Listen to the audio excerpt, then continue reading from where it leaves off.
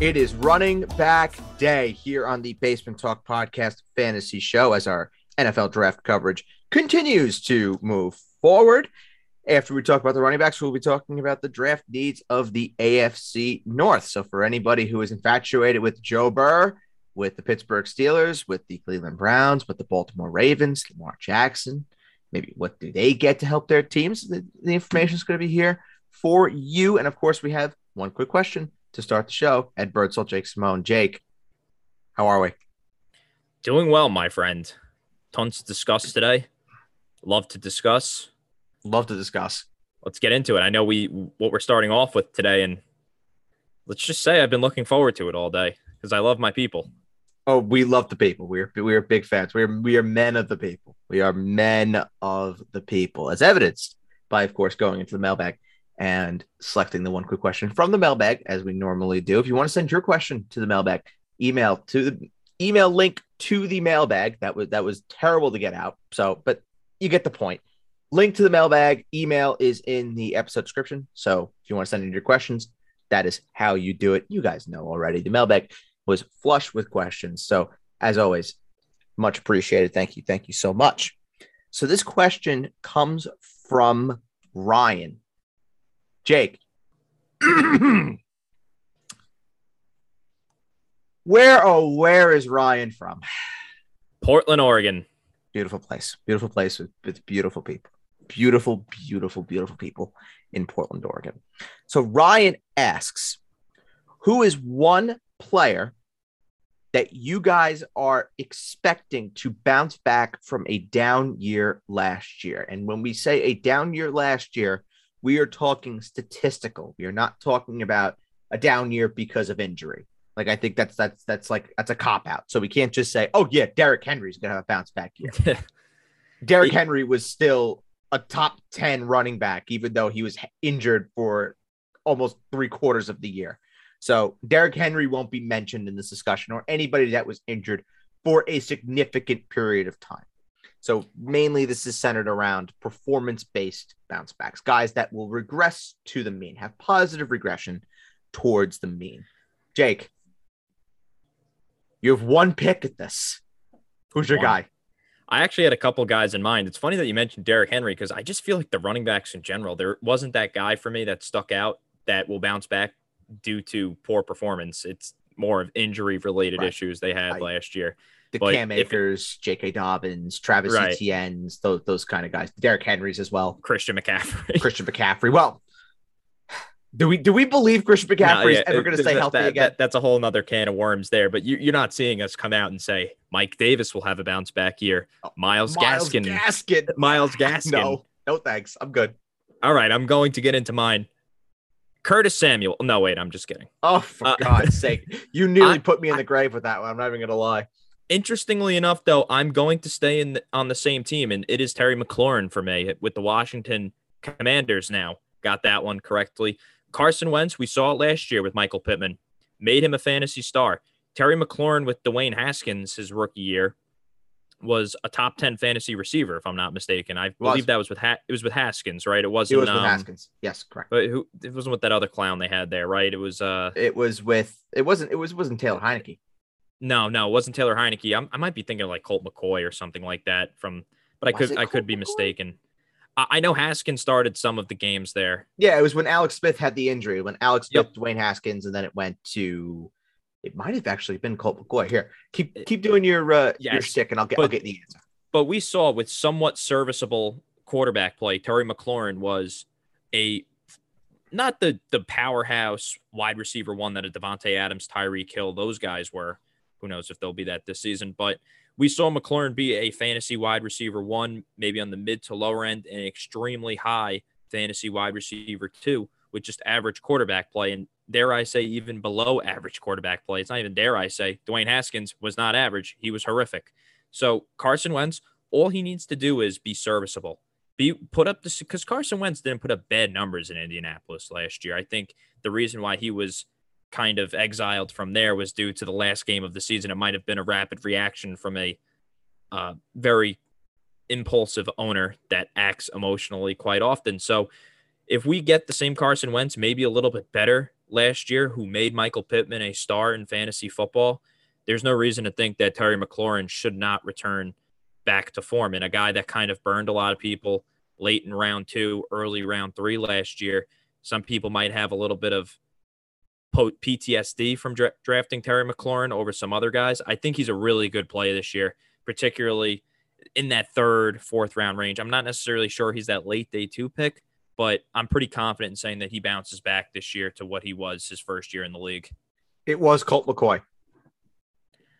I don't know how I remember all that, but I can't remember what I did 2 weeks ago. It's crazy. It's crazy.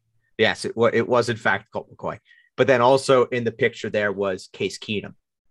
Oh, Case Keenum was also there as well. So what a stud! What an absolute animal. Hey, I think Carson Wentz a little bit better than those guys. Tiny bit. Just a and like I said, we've seen him support fantasy wide receivers that are extremely relevant in fantasy, particularly those wide receiver 1s, wide receiver 2 types, not those flex guys. Yeah. And again, I don't think it requires much for Terry McLaurin to become, like you said, a very viable fantasy receiver. It just requires a little bit of competence from the quarterback position in Washington. And they probably have that now with Carson Wentz, because people can go and they can talk about Carson Wentz this, Carson Wentz that, what Carson Wentz has, what Carson Wentz doesn't have. He took the Colts to within one game of the playoffs a year ago. Now, unfortunately, they couldn't beat the Jaguars, so that opens up a whole other discussion about the Colts. But let's not act like Carson Wentz was the reason why the Colts lost that game. The entire Colts team laid a fucking egg against the Jacksonville Jaguars in Week 18. It wasn't on Carson Wentz. I would say that the Washington Commanders have a more complete team now than the Colts did. They have a better defense. They probably have a better all-around offensive setup there. Probably have better coaching as well, because, I mean, Frank Reich is a good coach. We're talking Ron Rivera, who you could say is one of the top 10, if not 5 coaches in the league. It's a really good setup for Carson Wentz, where he just has to be not bad. And that's what Carson Wentz kind of is. He's not bad. He's not going to do anything where you're going to be like, wow. But he's not going to do anything where you're going to be like, oh, why'd you do that? He's going to make smart decisions.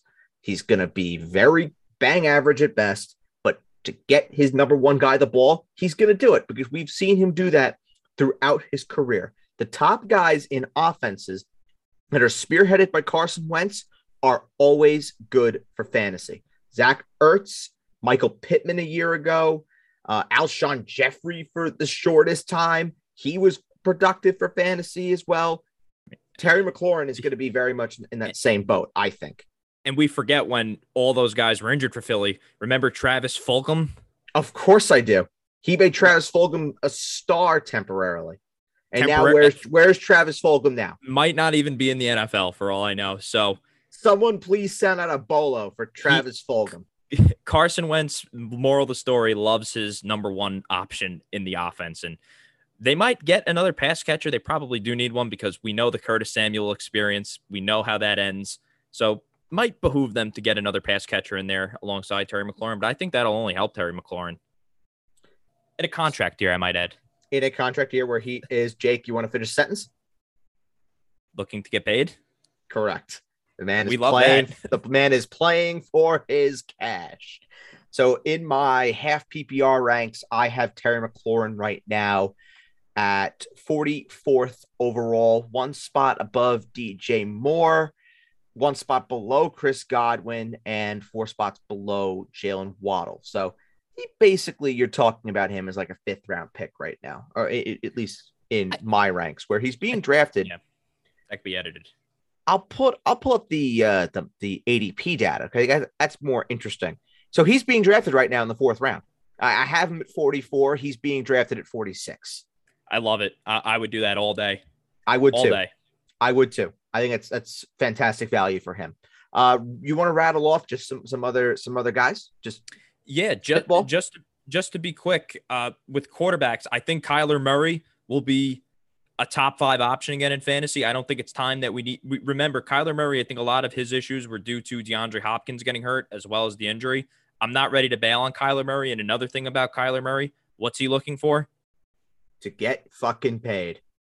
Exactly. He made a pretty big spectacle out of this whole offseason for looking for his paycheck. So if he doesn't get paid, that's another reason to love him. And to a little bit of a lesser extent, I also think Robbie Anderson burned a lot of people last year. But if they get Malik Willis in there, who has an absolute cannon of an arm, or Kenny Pickett, who's a very effective deep ball thrower, I think Robbie Anderson and DJ Moore also, but DJ Moore was pretty solid still last year, despite all the horrific quarterback play in Carolina. I think Robbie Anderson gets back to the rostering realm of fantasy football again. The Robbie Anderson one is very interesting because he's a guy that every year towards like late June, July, people start to give him a little bit of steam and he starts to rise up boards a little bit. And he's one of those guys that'll pop up in like the late middle to early late part of drafts. And you're sitting there and you're just like, oh, why is Robbie Anderson there? And you take him. And then by week 3, he's off of your team. Oh, he was excellent, though, the first year in Carolina. Oh, he was. He was terrific.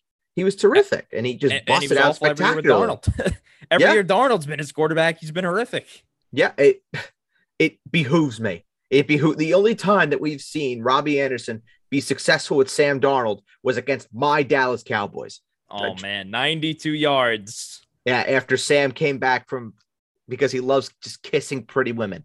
So I hear. That's just according to a source that Sam does enjoy kissing pretty women.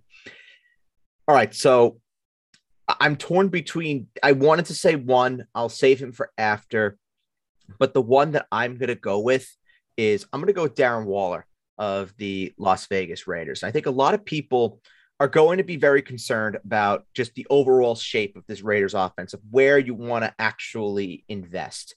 Because obviously the top tier option, the premium option for this offense is going out and getting Davante Adams, who right now is my number 10 overall player in half PPR. The sort of not as premium option, but still pretty rich option would be a Josh Jacobs, who for me in half PPR is sitting at 37th overall. And then you get to the Darren Waller range, where Darren Waller, for me, he's being taken in the 6th round. We go to ADP. He's being drafted at 55th overall. I have him going at 56th. I think for me, if you're telling me that you can get Darren Waller in round 6, when, you have the top tier premium tight end options, Mark Andrews and Travis Kelce, who are going pretty much round 2. Kelce is firmly in round 2. He's 17th overall. Mark Andrews just going at the turn in 12-team leagues at 24th overall. But then you look at the fall down for the tight ends. Then the next up is Kyle Pitts at 38, George Kittle at 52, then Darren Waller at 55. You can get Darren Waller in the 6th round when he can come back, potentially be healthy.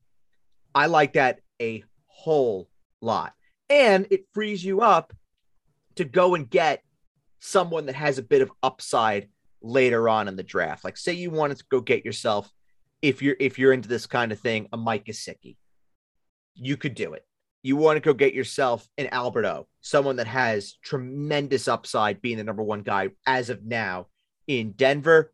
You could do it. Albert Okwuegbunam is going 138th overall right now as number 1 tight end in Denver. You can say what you want about Russell Wilson's history of throwing 2 tight ends, but he's the number 1 guy in that offense. He's appealing to a lot of people, myself included. Or even a Dawson Knox, who's going 110th overall. I am very happy, by the way, excuse me, that Dawson Knox's ADP has kind of settled a little bit, because he was going at a point where he was going around Dalton Schultz, Dallas Goedert at like 80th overall, like round 8, round 9, which to me is crazy. But Darren Waller would be that guy that I'm really looking at and saying he's got bounce back written all over him. What is going to be a fantastic division.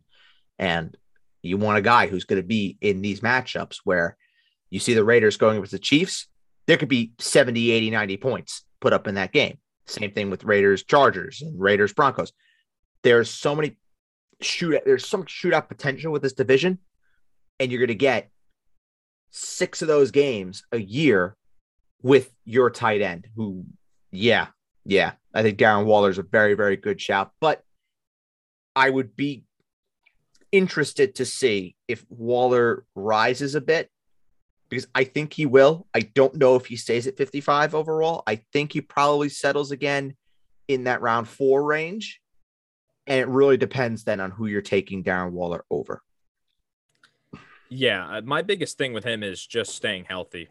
I mentioned to you, in part of playing fantasy football is you kind of need to call when the end is kind of near for a player, right? Because you don't want to get burned when a player is declining. And he's an older player at age, but what is he now? He will be, 31 next year? He is. If I'm not mistaken. I can tell you right now. He'll be 30. So that's not necessarily young. And we saw him get hurt last year. And honestly, I think a lot of his production with Derek Carr under John Gruden, and it's not to minimize Darren Waller because obviously he's a talented player. I think a lot of that came down to the lack of receivers they had in Oakland or Las Vegas, whatever you want to call it, because they Oakland, didn't really Vegas, same thing. Same thing, because we all know John Gruden, God bless his soul, but he had a little bit of an unorthodox way of doing things. He didn't necessarily seem to buy into needing another wide receiver. It didn't behoove him to go find one. That's a way to put it. Exactly. So now you have Davante Adams, the best wide receiver in football, and Hunter Renfrow, who really developed a great chemistry with Derek Carr. It's just a lot of factors for me, man. I don't know. It's just I'm not necessarily there yet with Waller. I could get there, but I'm not there yet. But I see the again, we talk about this all the time. You want part of shootouts, right? We talk about it. You want to be part of certain matchups. You want every part. What do we say every week on the mailbag? I want every ounce of that game as I can get. Yep.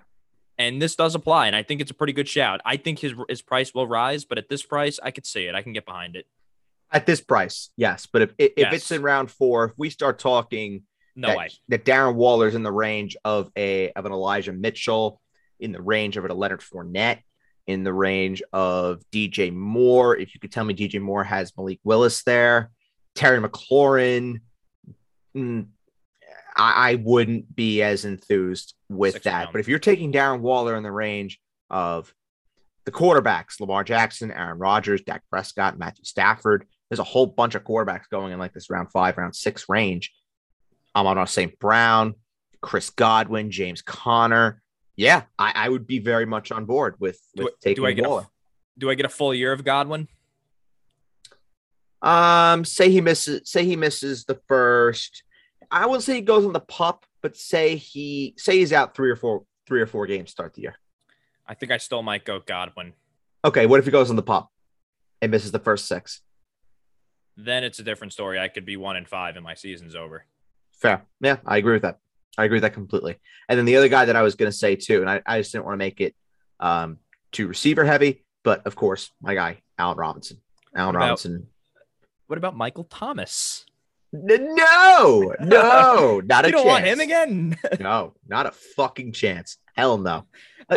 I say that now, but I feel like in August we will be sitting here saying, yeah, Michael Thomas is a great value where he's getting drafted right now. Jameis Winston supported fantasy number 1 receivers all the time. He's finally healthy.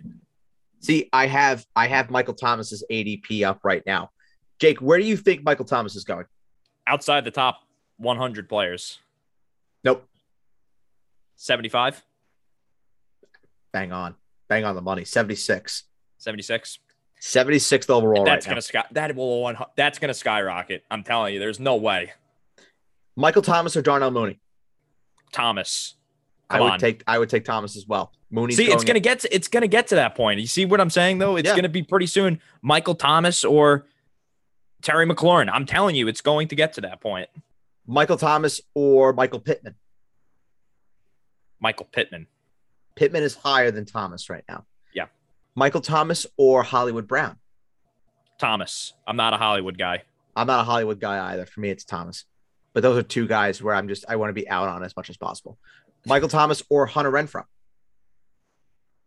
Interesting. Full or half? Half. Thomas. Full Renfrow. What about full? What about Thomas? Full? Oh, interesting. I would take Hunter. I would take Thomas in both. We do forget. I don't want to get too far off topic, but we do forget the last time this guy played, he had 150 catches in a season. Oh, it's true. It's true. Let me give you one more, and then we'll move on. Michael Thomas or Amari Cooper?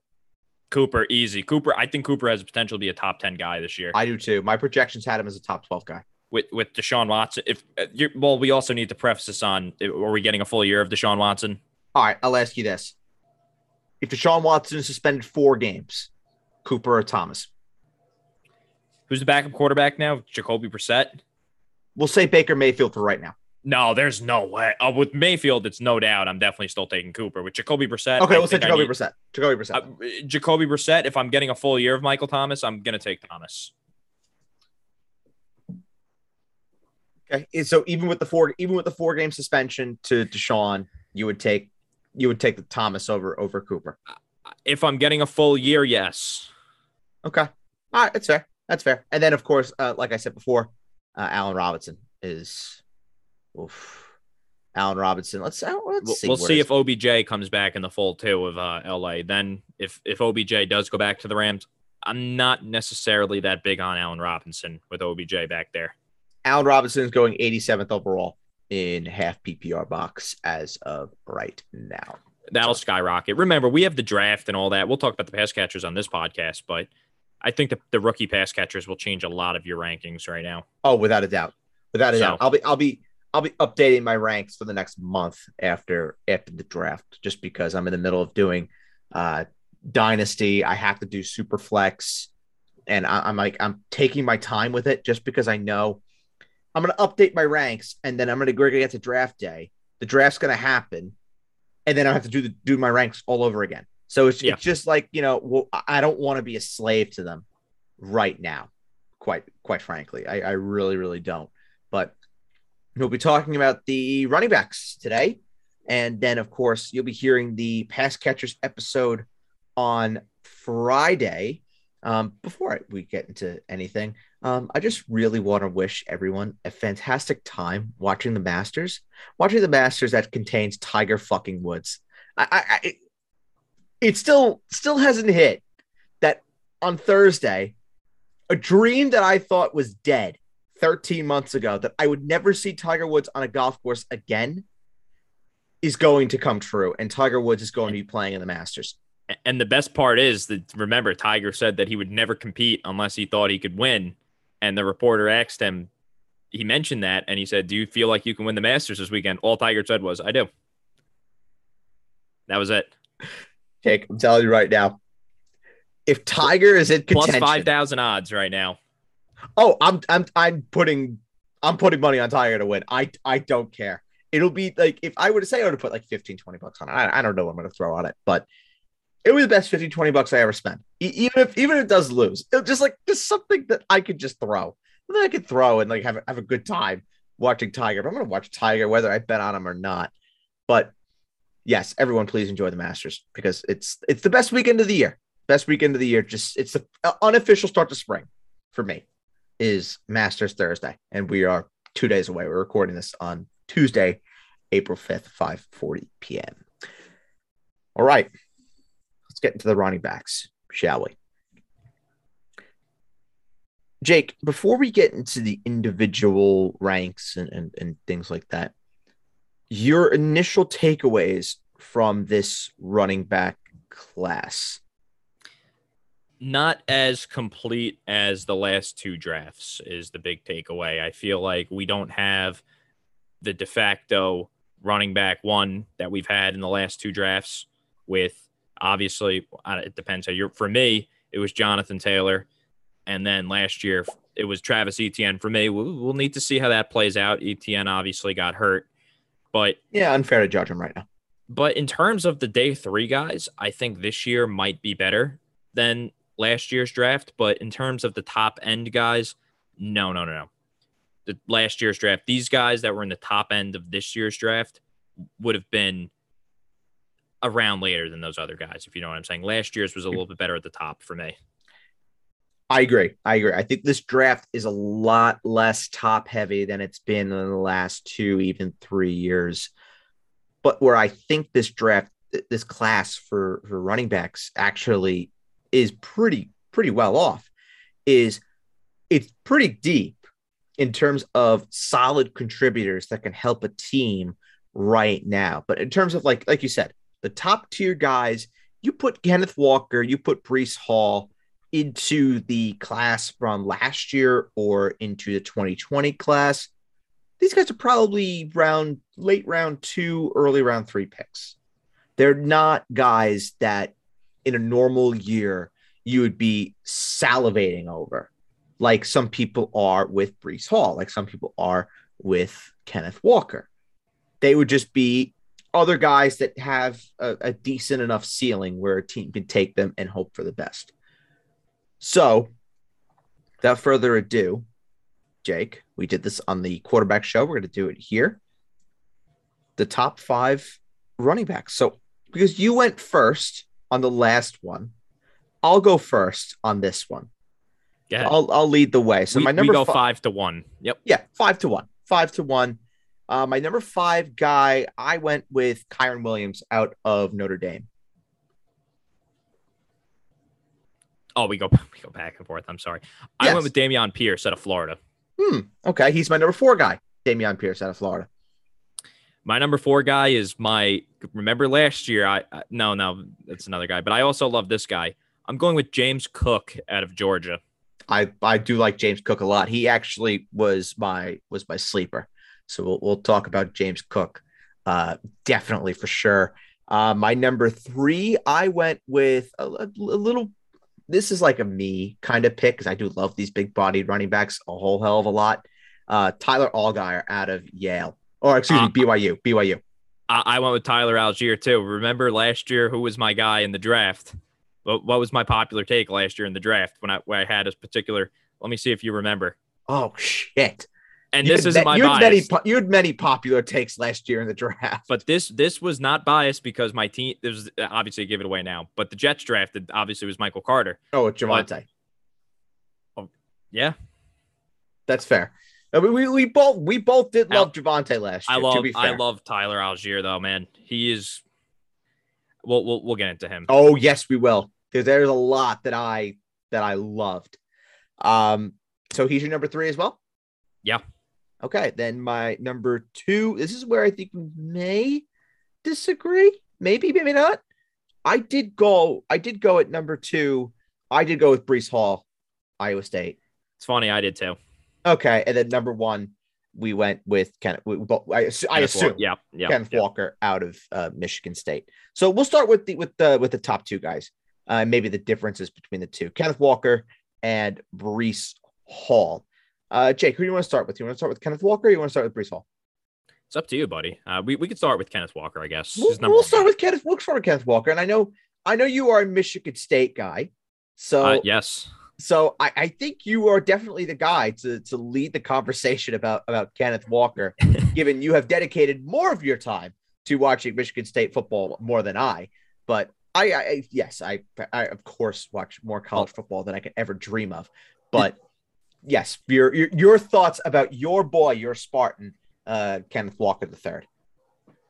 Michigan State's only one of my schools. I have about like 4 schools I have an affinity for. But I know. Yes, I do love the Spartans. State, Alabama, Notre Dame, St. John's. St. John's, yeah, that's the cutoff.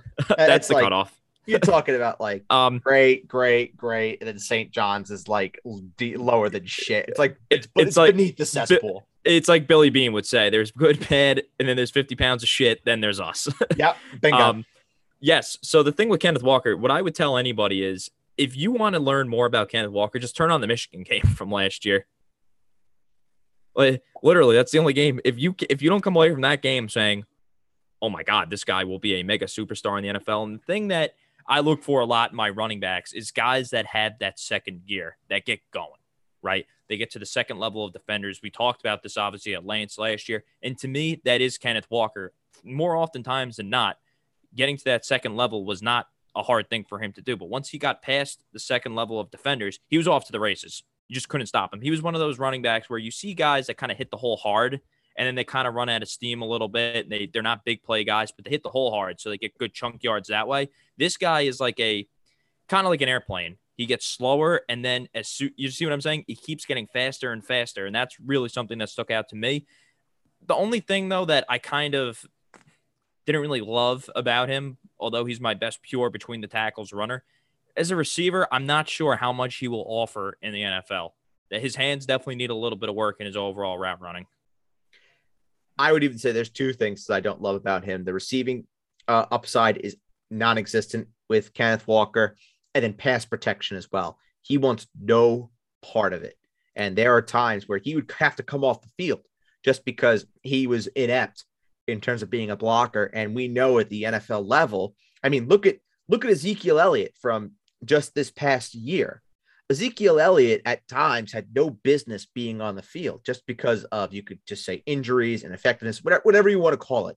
But Ezekiel Elliott is one of the best pure blockers in this league at the running back position. And he does it so well. Kenneth Walker, that's not his game. That's not his game. But the problem is at the NFL level, it's going to have to be a part of it. So he has to learn that side basically from scratch, which is part of the problem. Athletically, I don't know if he's like the best pure athlete that I've ever seen. He's good. He's athletic. I'm not saying that he's not, but he definitely lacks those high-end physical traits that you see, like the gym rats, like we talk about with certain guys that scouts absolutely fall in love with because they test well. That's not Kenneth Walker. Kenneth Walker is not going to be a guy that's going to blow you away with numbers. And as far as, how many lifts can he do? What's his 40 going to be? Things like that. He's not going to be that kind of guy. But Jake stole my thunder a little bit when he said the Michigan game. That was one. And then the other one was the Miami game as well. He had 20 broken tackles against Miami alone. He's a runaway freight train, this guy. He's a runaway freight train. 5'10", 210. He had 89 broken tackles this year, most in the country by a sizable amount. And I think the one thing as well that I really did kind of gravitate myself towards when evaluating Kenneth Walker was how he was able to manage a really high workload. Had 262 carries for Michigan State. Really was their entire offense at times. Had just over 1,600 yards for the Spartans as well, and 18 touchdowns. But what are the things that he does well? Jake mentioned it. When he gets to the second level, forget it. He's gone. He's gone. He's not going to be that guy that's going to really be shifty or anything like that. I really didn't see that all that much on tape. But the straight one thing, runner. He's a straight line runner. Bingo. That's exactly it with Kenneth Walker. He's that straight line runner, and he's going to beat you with elusiveness. He's going to beat you with pure power, which Kenneth Walker brings to the table. And it's handling the heavy workload, which I think in the NFL, I think it translates really, really well to the next level, to see a guy who can handle 260 plus carries. And there were no injury problems with Walker from this past year. So he is my number one. And I think when I was watching, I don't really like to do this, give out comparisons and what kind of player they remind me of, because it puts unnecessary expectations on certain guys. But there was one that I immediately said, yeah, it reminds me of Kenneth Walker a lot. And that was DeAngelo Williams. Reminded me a lot of DeAngelo when I saw him on tape. So now we go to Breece Hall, and he was on this Iowa State team that really took a massive step back in 2021. But Breece Hall just continued to do his thing. He raised his broken tackle total to 74 after he had 63 broken tackles from 2020.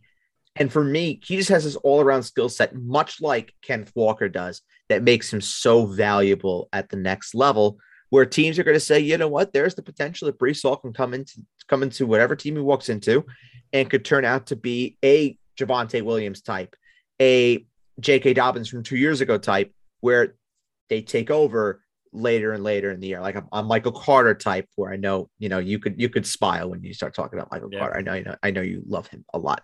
So, Jake, your initial thoughts on Breece Hall? Yeah, the thing is with Breece Hall, he doesn't necessarily have that natural explosiveness that we've seen from other high-end running backs in the NFL. That's not necessarily what I saw there, but what I did see was an incredibly patient runner. behind the line of scrimmage. It's very back in the day, very Le'Veon Bell-ish, so to say. See what I'm saying? You know how Le'Veon would just wait back there and just hit the hole. He would let the holes develop. That's Breece Hall for me. So that's why in the NFL, it kind of determines a lot about the fit that he goes to. For instance, I don't think he would be very good in a one-cut type of system that we see with the Kyle Shanahan offense. I think he needs a little bit more of a zone blocking scheme to best fit his skill set. So that's where I'm coming from with him. He doesn't necessarily have that home run hitting speed, that high end speed that we see from running backs, but that's okay because even Le'Veon himself didn't necessarily have that. He had other ways to hide that deficiency in his game to still be one of the best running backs in the NFL. And in his day, obviously as a receiver, Breece Hall is not the Le'Veon Bell as a receiver. Le'Veon Bell was a rare breed as a receiver. That's another area. We see this a lot with running backs coming out. I mean, we can kind of put this down for every prospect because in college football, pass protection is not necessarily a prerequisite to get on the field. It's not necessarily as important in college football as it is in the NFL. As the NFL, if you can't pass protect, you probably don't play. Putting it kindly. That's putting it very kindly. You have to be pretty damn special not to play on if you can't pass protect. So that's an area to me that needs work. And to me, I don't know if he's necessarily a 3-down back in the NFL. I think he might be a little bit more of a change of pace, part of a 1A and 1B type. But we're seeing all over in the NFL that we don't necessarily have a bell cow. There's not many of them left. So that's okay in my book. Yeah, I completely agree. You're not going to have Breece Hall go into a system, I don't think, where he's going to be competing with a bell cow. That's just not where he's going to be set up to succeed. He's going to be going into a system where he could show off what he does really, really well. And I think for me, as a pure runner, I was impressed to a point. I thought that his refusal to go down was something that I was blown away with. His fight on first contact, I really, really liked. But then as a receiver, when you get him to open space, you couldn't bring him down. He was that good in the pass game that I saw on film. The balance that he has is tremendous. I think what he has more than Kenneth Walker does for me.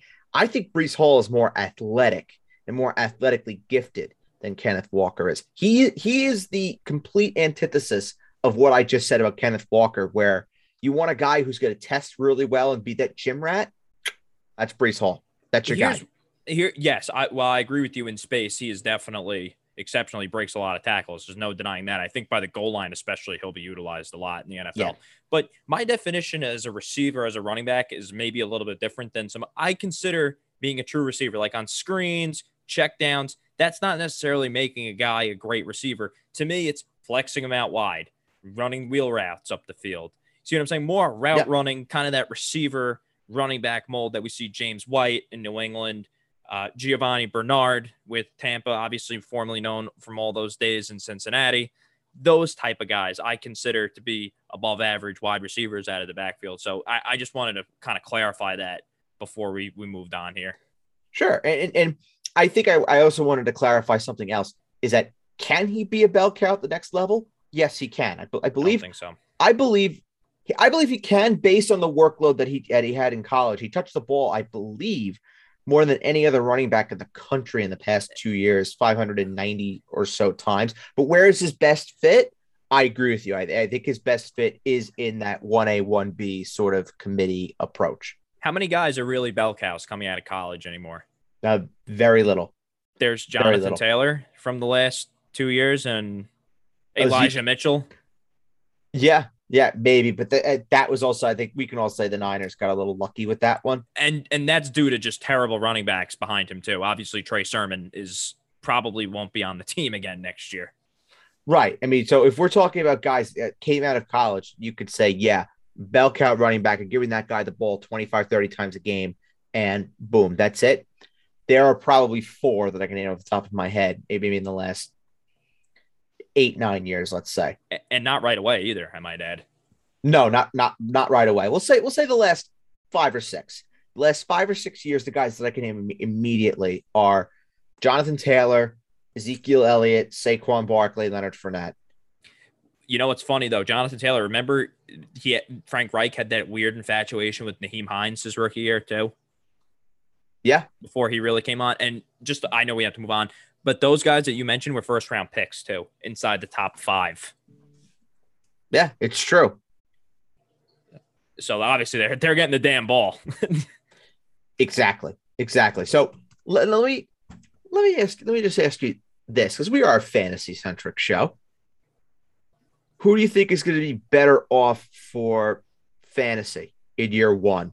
If you were to pick one between Kenneth Walker and Breece Hall, who's the guy? If I'm sticking to what I'm doing in my mock drafts, I'm going to go with Kenneth Walker because I think the Texans will draft him in the 2nd round. I would take Kenneth Walker as well, but it depends on spot. Spot is going to be very, very important. One of them will be a Houston Texan. Mark my words. I don't think that's a bad spot for either one of them. Now, with the Texans situation now, with how many running backs they have, I mean, dear God.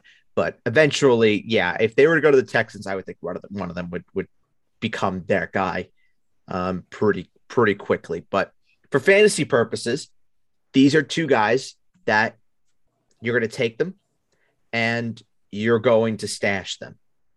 And boom. And you're going to hope that they're going to hope within 6, 7, 8 weeks, they're going to take the field. Think of Javonte Williams. Think of Michael Carter. That's the kind of asset we're talking about from a fantasy perspective. All right. So we'll actually group Tyler Algier and Dameon Pierce together, since we have them pretty much in the same boat here. And then we'll talk about James Cook at the end. Jake, Tyler Algier, what makes him special? Just very well-rounded, man. Seriously, I saw the things that I saw him do where, yeah, this works in the NFL. You ever just get that watching guy and you just say, yeah, that's an NFL running back right there. That's an NFL. So just fill in the blank. And to me, obviously having last year at BYU, we all know who their quarterback was Zach Wilson. Yes. And they're obviously going to put up points. They have the number 2 overall pick, but Zach Wilson is obviously no longer in the picture. And Algier just turned into the heartbeat and the soul of that offense and kept them in games all by himself. And the thing that I loved about him was that he runs like excuse my French here, he runs like an angry son of a bitch. Like, this guy does not want to go down. He welcomes contact. I don't know how long the longevity there. I don't know if that'll necessarily translate well to the NFL from that perspective. That might have to change a little bit because you're one hit away. But this guy just does not go down. And in terms of hitting the hole in a one-cut type of system, like we see all over the NFL, you don't really see a ton of zone blocking anymore. It's a lot of that Shanahan, West Coast, get the ball out quick, get the guy in space. Hit a zone-heavy scheme. Exactly. He is going to hit that hole and take all. He shoots like a shotgun, but he keeps going.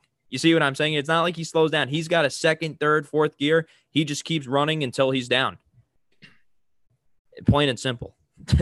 Yeah, I think with Algier, if you're looking for a guy that's going to be flashy, this ain't it. This is not your guy. Because none of these guys are. No, I think if you're looking for that guy, it's probably it's my next rated guy. It could be Dameon Pierce as no, well, it's James Cook. We'll get to James Cook, but yes, yeah. But for me, I think Algier, he could be. I don't think he has that pass catching. I don't want to say novelty, but I think he might. He may. I actually think that if you're looking for a real bruiser, running back, goal line situation, if not a fullback, I think Algier could be your guy. And I know that we talk about fullbacks just being a dying breed in the National Football League, but he's an outstanding pass blocker. So you get him on the field with a guy like, I'm not saying it's going to happen because it would require a team spending 2 picks on running backs, which is never going to happen. But say you were to pair him with a Kenneth Walker, where Kenneth Walker comes off the field on third down and you bring on Algier and Algier becomes your pass blocking guy. That's his game in a nutshell. Not to mention that he just absolutely lowers his shoulder and he bulldozes people at the point of contact. It's crazy. The Niners drafted 2 guys last year. You never know. Fair point. That is a fair point. But this is the 49ers. They zig with everybody zags. They are the Tampa Bay Rays of football. But for all the Jet fans, real quick, I have heard that the Jets are high on Algier. For you know why? Because Zachy said, "Hey, try and go pick my boy." Yeah, telling you, they're high on him. I don't blame him. I mean, hey, you want to make your franchise guy happy? That's what you do. You go draft this boy from college, and he is a good compliment along with the next guy, Dameon Pierce, who, oof. Yes. Loved what I saw from him. Yeah, so let's just go right into Dameon Pierce. Jake, what were the things that you saw that you absolutely fell in love with?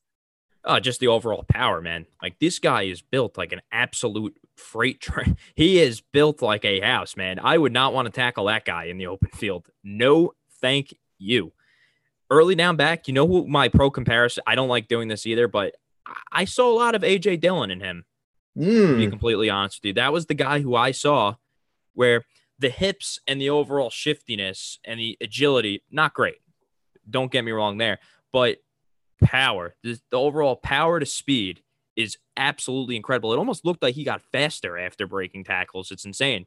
Really is. So early down back, got to take as a receiver, doesn't bring much value at all, but if he can just be competent enough, he will be an early down back in the NFL. Very confident in that. So he has 1% body fat, Dameon Pierce. So, and he weighs 215 pounds. He is pure muscle. The dude's a tank. The dude is an absolute tank.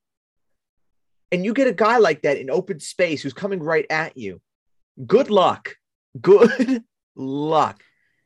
And what I really like too, this is your shifty guy. He can stop and cut on a dime.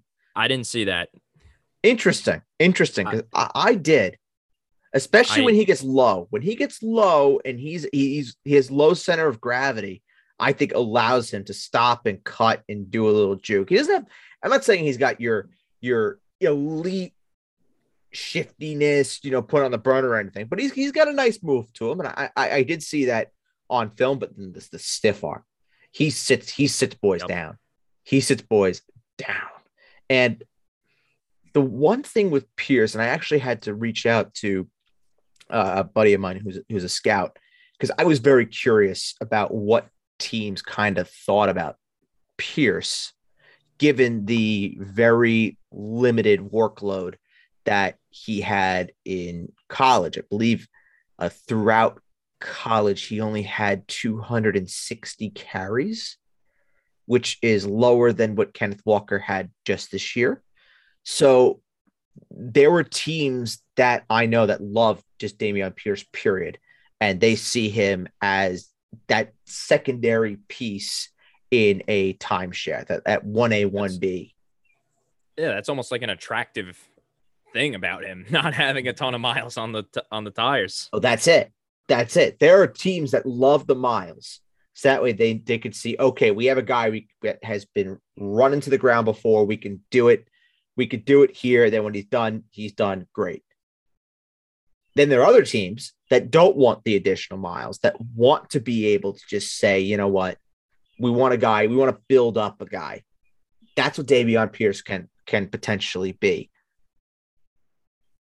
But I really want to know, and I don't know, maybe you have an answer for this, maybe you don't, as to why he wasn't featured more. Because him only having, I think his career high for touches in a season or carries in a season was 106. So I guess my question is, why wasn't he featured more? I don't necessarily have the answer for that. Yeah, I wasn't expecting. Not part of the coaching staff, but if I had to guess, he's not necessarily a college football running back. He's more, you know what I'm saying? There's some guys that are just traditional college football running backs who we see all the time that put up all these monster stats in college and the NFL. They don't really amount to much because their games just do not translate to the NFL game because they're just a product of that spread, like kind of easy rushing yard. You know what I'm saying? Where it's just the offense that they're in and the competition they're playing against is just built for them to put up these monster numbers.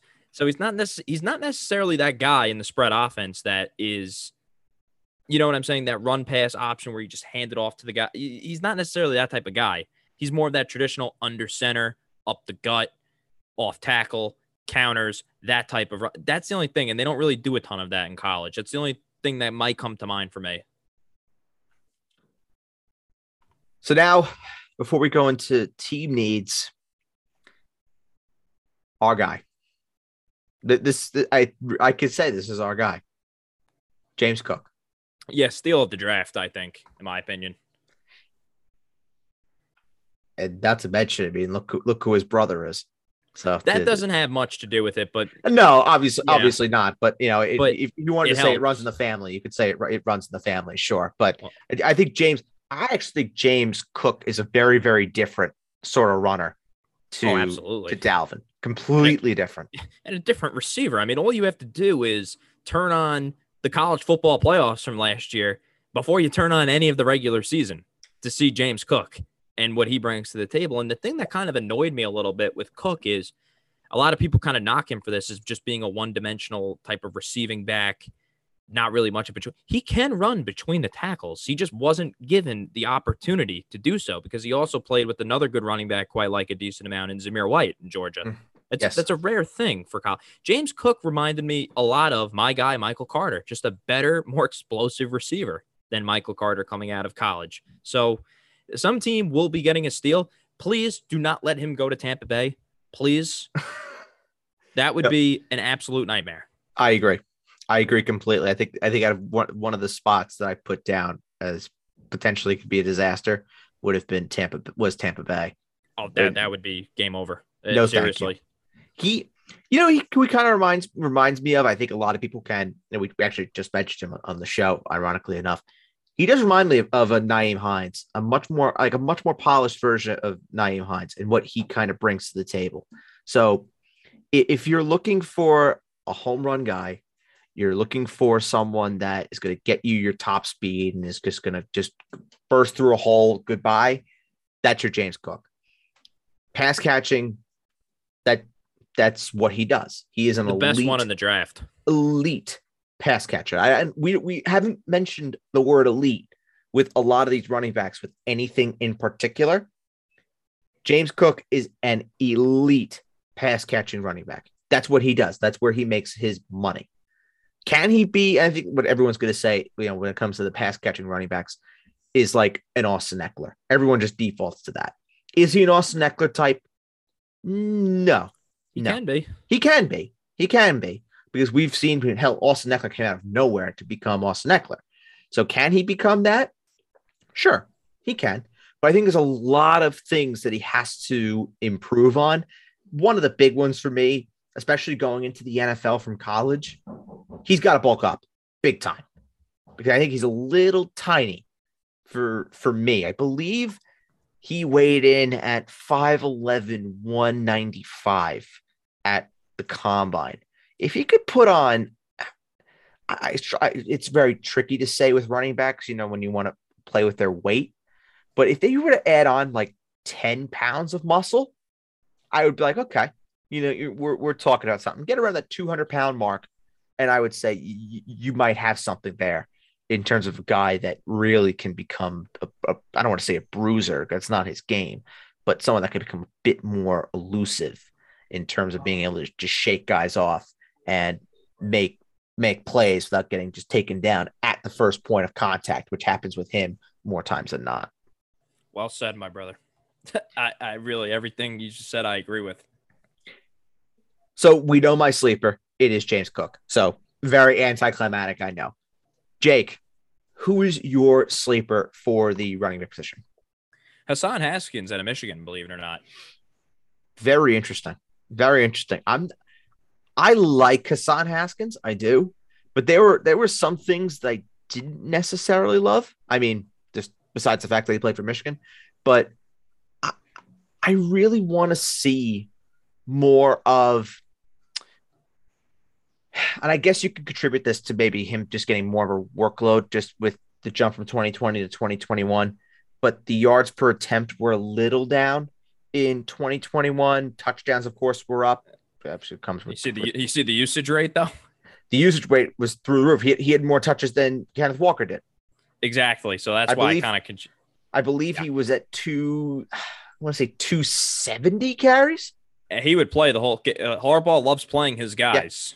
Yes, he did not come off the field. And the game immediately that jumps to mind was the Ohio State game, where he did not come off the field at all.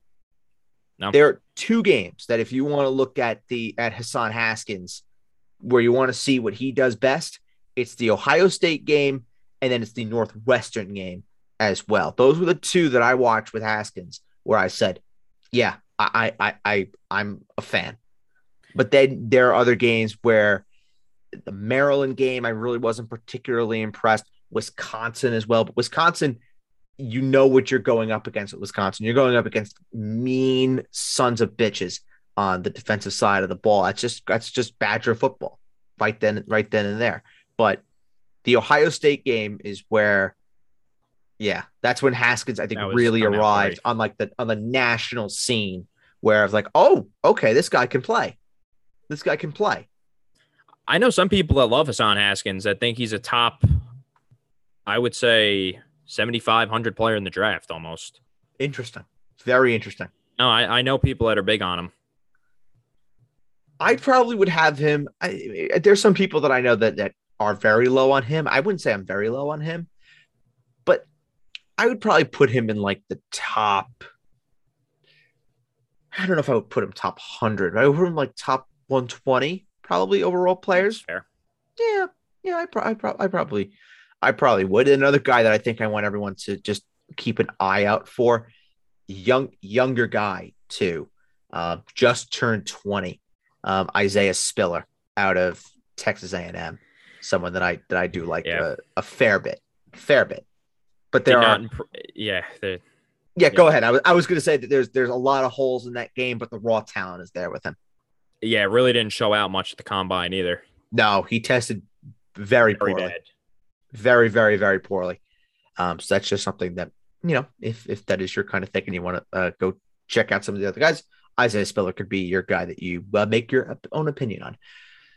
All right, let's go to the NFL draft and let's go to team needs, shall we? And we are covering the AFC North. So, Jake, let's start with the reigning AFC champion, shall we? The Cincinnati Bengals. What do they need? Short and sweet here. Offensive line. Yep. That is literally what I have written down. They need an offensive line. It's plain and simple. Yeah. They can do whatever they want in this draft as long as they're taking offensive line at, I would say, at 31 overall. Whomever their best offensive lineman on the board is there, has to be the pick. Has got to be the guy. Agreed. I would even say if they really wanted to, corner could be an option there because why Eli Apple's even still seeing the field, I have no idea. Tight end potentially. I think it could be an interesting spot for a guy that we'll be talking about on Friday in Trey McBride going to Cincinnati. That could be an interesting little spot for him. And then I think defensive tackle needs some help, and linebacker they could use some help as well. But offensive line is the clear need for the Bengals. They need a guard, and they probably need a center as well. To me, Tyler Smith out of Tulsa makes a lot of sense there. Might be a little bit of a reach, but they really might need to reach a little bit in an offensive lineman. Yeah. And Tyler Smith he's a guy that is flying up boards. From what I understand, I believe you might. I like him a lot. Yep. And you may have been the one that told me that he was flying up boards. I checked on that, and yes, that's the same thing. That's what I came back with. So yes, you were right. Tyler Smith is flying up boards, and the Bengals could be a spot for him at 31. All right. Let's go to the Pittsburgh Steelers, shall we? How about Wow, I this? wonder. Yeah, I wonder How what they about need. this? How about this? We'll make it interesting. They need a quarterback. We all know they need a quarterback. Outside of quarterback, what do they need? Not much else, to be completely honest with you. I I think agree. offensive tackle is a glaring need. They need to address that. Yeah. I want to preface them. If you can't get the trade up for a quarterback, please don't force one. Just don't force it. If Trevor Penning is there not Northwestern, where the hell Northern is it? Iowa. Northern Iowa. Yes, that's who I would take. I agree. If it's not quarterback, it has to be tackle because they have to improve in the run game. That's where I think Trevor Penning excels.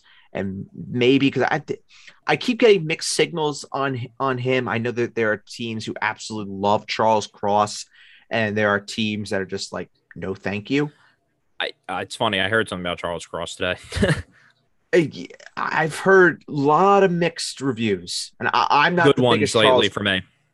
Interesting. I'm not the biggest Charles Cross guy, but I see the appeal that teams could potentially like him. I've heard that there are teams in the top 10 that really like him. I've heard there are teams in the teens that really, really like him, but I've also heard that there are teams that have second, third round grades on him. Namely, the Giants are one of those teams that do like him. Just putting it out there. I've heard the same. And all I will say right now is if the New York Giants decide to take Charles Cross over Ike Ekwonu or Evan Neal, I will laugh. I will be bursting out laughing. They did it with Andrew Thomas all those years ago, too, when they had their pick. They did, but I mean, let's be fair. You and I both loved Andrew Thomas. He was my number 2 tackle that year. Yeah, he was my number. Was he my number one? He might have been. I have to go back and check, but I think I think Willis believe and he was. Jedrick Willis and Andrew Thomas were my top 2 guys. But yep, you're right though. They went against the consensus there. Yeah, and he's been fine. He hasn't been earth shattering or anything, but he's been fine. He's been fine. But yeah, the Steelers, it's offensive line, and then if they're going to go defensive, corner, they have to improve at the corner spot. I know they acquired Levi Wallace this off season, but that's obviously not going to be enough for Pittsburgh. They need to get some corner help at some point during this draft. Okay, the Browns. Jake, what do the Browns need now? Yes, 3 particular needs do stand out for me with Cleveland. Number 1, they need another pass catcher. Definitely need another receiver. Edge rusher, have to have one out on the other side of Myles Garrett. And then also, I really think they could benefit from another linebacker in that room to go alongside JOK. Sure. I said linebacker as well, and I circled receiver. Receiver, this is a prime spot for one of the receivers to go. Now, do I think that they're going to trade up at round 2 to get a receiver? No, they don't have a first round pick. You got to remember they traded that for Deshaun Watson. So it really depends on who are the receivers that are going to be there in round 2. Could Treylon Burks be there? Maybe. I've heard. Nope. You think he goes? I'm hearing. I did hear a particular team that you have an affinity for, our fans, and are looking for a pass catcher. I've heard they're fans of Burks. I've heard they're fans of Olave. You know what's an interesting one? You mentioned them trading back. I wouldn't be surprised if they, was a prime trade out of the first round candidate is Detroit at 32 is interesting. If they like Boye Mafe or they like a name your player, like a Jahan Dotson type. I agree. Just get more capital, because what are they really going to do with that 32nd overall pick? How does it really help them? Yeah, it's Detroit. It's like, right. It doesn't help them. Trade out of the first round, get a couple picks later in the draft, get some more capital in. Boom. It makes a ton of sense. Now, I mean, if they are enamored with one, for what it's worth, I don't think Detroit takes a quarterback this year, based off what I've heard. No, I don't either. I don't think they take a quarterback either. But we've seen crazier things happen. Yep. But yeah, I don't think this is the year for a QB needy team that doesn't have a plug and play option to be going out of their way to get a quarterback. Like Carolina, for example, they need one because we've seen the options they have. They're terrible. Detroit, Jared Goff is very serviceable for a team that's not going anywhere anytime soon. Right. For a team that is not going anywhere. Exactly. And the Baltimore Ravens are our last one, Jake. Two areas of need that are pretty significant for me. Offensive line, particularly another tackle. Perhaps they can go with the center as well. And also, they need a defensive tackle to replace Calais Campbell, who is a free agent. I guess maybe they could bring him back. But there are two guys in that first round that kind of just scream Ravens to me. Number one is Jordan Davis out of Georgia, the defensive tackle. Makes a ton of sense for Baltimore. Mammoth of a human being. Yep. And also, if Charles Cross makes it to pick 14, I think that's a shoo-in to be a Raven. I've heard much of the same with Cross, that if he gets there, that the Ravens are one of those teams that really like him. And I thought for sure earlier in the process that Tyler Linderbaum just screamed Baltimore. But the problem is that he's got the Cesar Ruiz disease. Yep. He's a center. He's a strict center, and he's just falling down the board. I actually think Linderbaum could be a great fit for Cincinnati. I think that is just like a match made in heaven for them. Get offensive line help, and you get a guy that's going to be a reliable center for the next 10 years with your quarterback who is going to be your franchise guy for the foreseeable future, and then some with Mr. Joe Burrow. I think Linderbaum makes a lot of sense for Cincinnati, but for Baltimore, we all know the kind of player that Baltimore likes. Player that's going to have a high motor. Drink for anybody who's playing the drink anytime someone says a high motor during the draft process. Well, there you go. Cross that off your bingo cards. Someone that has a high motor, someone that's going to give it their 110% on every single play, and it's going to be the best player available on their board. That's just what Baltimore does. They do it more so than any other team. You have teams that just go back and forth about what they need, who fits a need, blah, blah, blah, blah, blah, blah, blah. We all know what the Ravens do. This goes from when Ozzie Newsome was there, and they still continue to do it. Whomever the best player is on their board, that is who they take. So whomever that guy is going to be, that will be their pick that hopefully fills a need. Yeah.